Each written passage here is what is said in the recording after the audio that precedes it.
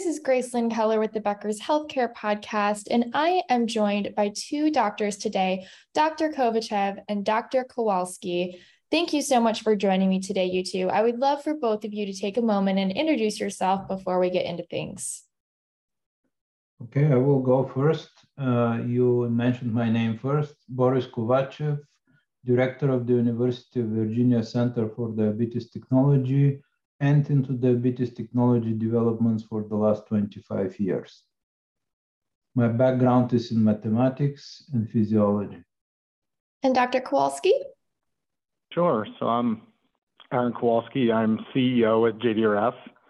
And JDRF is a incredible not-for-profit focused on type 1 diabetes, the largest not-for-profit funding, public not-for-profit funding type 1 diabetes research globally. I've been fortunate that I grew up as a scientist at JDRF and worked with Dr. Kovachev and the team at UVA quite extensively over the years. And personally, both my brother and I have type 1 diabetes and benefit from that technology. So it's been an incredible journey to witness and take part in, and I'm excited to talk about it.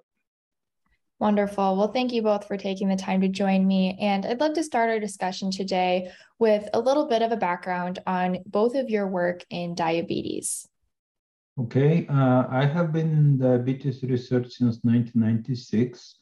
I was brought to diabetes research for personal reasons. My father had diabetes, and I was a mathematician by training. Then I went to UVA and started some training in physiology, and then much mathematics and physiology, and I've been into that field since. There are a few milestones that we can mention. The first models of diabetes that we've done between 96 and 2005. In 2005, there was the first notion of artificial pancreas, which was started by JDRF at the time, and then NIH and others joined. Then in 2008, we introduced a simulator of the human metabolic system, where in computer simulation, we can design different approaches to the treatment of diabetes. This technology is still around and expanding. Then in 2012, we introduced the first portable artificial pancreas system. And then most recently, a few years ago, this development got translated to the clinical practice, and our algorithms developed at UVA are now included in a specific system, that artificial pancreas system that is called Control-IQ and is made by Tandem Diabetes Care. So that is the short story of my research. Wonderful. Well, thank you for that background. And I would love to continue discussing with the current status and trends in regards to diabetes today. Sure. Well, I can jump in, and Dr. Kovachev, I'm sure, has a unique perspective given his work. I think kind of the summary in a nutshell is we've come a long, long way in terms of diabetes treatment and research being translated into treatments with automated insulin delivery. Dr. Kovachev, as he mentioned, played a pivotal role in that. And lots of people are benefiting. I think a big enabler that is also helping people even beyond automated insulin delivery is continuous glucose monitoring. And wrapped up in all of that is kind of the next frontiers in this work. And Boris can speak to the work that's going on at UVA. But from our perspective at JDRF, really we're trying to solve for two equations. One is the glycemic control side of diabetes, which of course is the definition of diabetes, is high blood sugar. And how do we continue to improve upon the systems that are out on the market and drive better control, less time high, less time low, more time in range. And the second part of the equation is what I would call the quality of life, or the experience of your diabetes. I grew up in an era when we had to poke our fingers many times a day, used cow and pig insulin, and it was a significant amount of work to manage your diabetes. And we've come a long way, but I think there's still work to be done. People who don't have diabetes don't wear insulin pumps. Putting up an insulin pump on your body is a choice you make to achieve better glucose control, but it is something you wouldn't do normally. And by that, I mean minimizing the burden of wearing these devices is a big focus of ours. Miniaturization, integration in the cell phones, the plug and play capabilities. That's all a focus at JDRF. I would say beyond that, we focus on curative and preventative research and diabetes complications. And I know the team Boris works with across the University of Virginia on that front. And biological solutions are eventually going to come down the pike, which I'm very excited about. So it's an incredible time in diabetes research, probably unlike any I've ever seen. Wonderful. Well, thank you so much for your personal experience as well as the research that you've been doing and that background there. Now let's talk about the artificial pancreas for a second. What is this? How does it work? And what does this mean for the future of diabetes care? So I can get that started. The artificial pancreas, as it's also known as automated insulin delivery or AID, is a system of two devices, a sensor that is placed on a person and stays there for 10 days, 2 weeks, something like that, which transmits signal, blood sugar signal every few minutes, let's say every 5 minutes, to an insulin pump that Dr. Kowalski already mentioned, that is also attached to the person and delivers insulin on the commands of a control algorithm, which makes the artificial pancreas the device it is now. So the control algorithm that sits usually in the insulin pump is the key element that makes the formerly known sensor and pump treatment into artificial pancreas system. Currently, this is the best option for many people, particularly with type 1, but also some with type 2 diabetes who are on insulin. But the engineers who developed that, including me, we well understand that this is not a cure. This is technological means to help people with diabetes live better, have better experience, have better glycemic control, and essentially have the chance to be healthy and don't think too much about diabetes until a real cure, biological cure arrives. And that's what Dr. Kowalski was talking about. So the current systems, the current artificial pancreas systems, there are several out there on the market, 3 in the United States and another 2 in Europe. They all work in a similar way. They have a sensor, they have a pump, and they have a control algorithm, and generally they achieve similar results. Out there, the first system of this kind was the Medtronic 670G device that was introduced to the market and to people with diabetes in 2017. The next one was Control-IQ from Tandem Diabetes Care, which I mentioned a few minutes ago.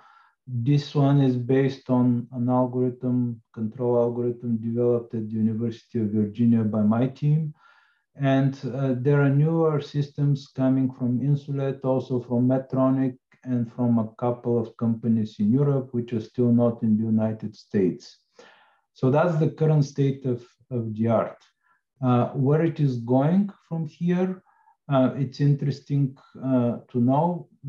My hypothesis is that it will digress to combination therapies that include biologics, a drug, and automated insulin delivery at the same time. There is also proof of concept that this is coming up and working better than closed loop alone or artificial pancreas alone. Hybrid approaches with biologics and beta cell replacement therapies, and of course, better and better algorithms that will fully automate the control of diabetes for people and will miniaturize the devices that a person has to wear. Wonderful. Well, thank you for that explanation. And it sounds like the technology in this space has just continually been advancing and helping bring the quality of life for people living with diabetes just to a higher level. So thank you so much for that explanation. And then my final question for you both is, what are you most focused on and excited about right now? What are some new projects or some new prospects you're working on that could really even further enhance diabetes care? Sure, I'm happy to jump in, and I'll give you my perspective from JDRF. Following on Boris's piece on devices, I'm just incredibly excited about the potential to drive better diabetes outcomes through technology and see those technologies advance. Dr. Kovachev talked about curative approaches. I think the ability to create stem cell derived islets is amazing, and it's a major focus of JDRF. And the idea that we could take off our devices, I think, is just an incredible hope that I have over the coming decade. I guess one other area that I would highlight, and it gets back to our mission at JDRF, which is accelerating life-changing breakthroughs to cure, prevent, better treat T1D and its complications, is an initiative that we call our Global Access Initiative. And by that, I mean, for somebody's life to be changed, you need to have access to these advancements. And I think the work that the team at UVA and in Italy and researchers around the world are doing is amazing. But I feel that I sit in a place of relative privilege in the sense that I have access to really good physician care and really good insurance. And I think another critical component of research is having line of sight of people benefiting from that research. So one other area that I'm excited about is just a really more structured focus on making sure that people here in the United States, but also globally, have access to these advancements. Your life won't be changed if you don't have access. So JDRF published an important paper a couple weeks ago called the Global Index, which kind of quantifies the burden of diabetes country by country around the world. And a major focus of ours is going to be not only supporting advancements in diabetes treatments, life-changing breakthroughs, but also focusing on making sure they're accessible to anybody with diabetes, no matter where they live. So that gets me excited, and I think it'll create a virtuous cycle of more investment in the space. If more people are benefiting, more research and dollars will flow into the space, and I think we'll move faster. I will continue from where Erin left it.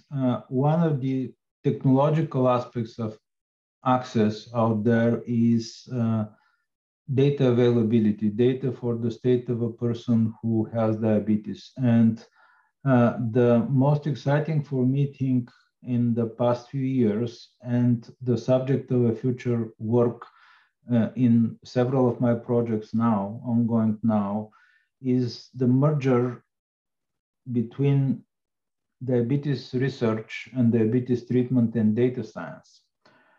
I can explain that in a bit more detail. Every one of us, through their phone, for example, cell smartphone, is carrying sensors around. And some of these sensors are relevant to the human metabolism and therefore to diabetes. For example, motion sensing and so forth. Continuous glucose monitoring is getting widespread now, both in type 1 and type 2 diabetes. Sensors are proliferating, being miniaturized, becoming cheaper, and so forth. They talk to the smartphone. So basically, the phone that many people are wearing facilitates access to data that is related to diabetes. And it also generates enormous data amounts, which are subject to data science, the new science that has emerged in the last several decades that deals with enormous amount of data, and some of them can be redirected to the human health. And that's exactly what we're doing. We basically are trying to bring in data science methods, huge databases, availability of biosensing to the benefit of individual person with diabetes at several levels, not only to inform artificial pancreas systems, but to provide decision support and inform health politics and make the use of diabetes technology more widespread and provide tools online that can help people who don't have the means to purchase a system. All of that is quite exciting and the beginning of a new chapter, I think, and JDRF is fully on board with that, and we are grateful for their continued support. Wonderful. Well, thank you so much for all of the wonderful points you've made during this conversation today and the incredible advancements and research that you both are doing to help those who do have diabetes. So Dr. Kovachev, Dr. Kowalski, thank you so much for joining me today on the Becker's Healthcare Podcast. Yes, thank you for your interest. Thanks for having us.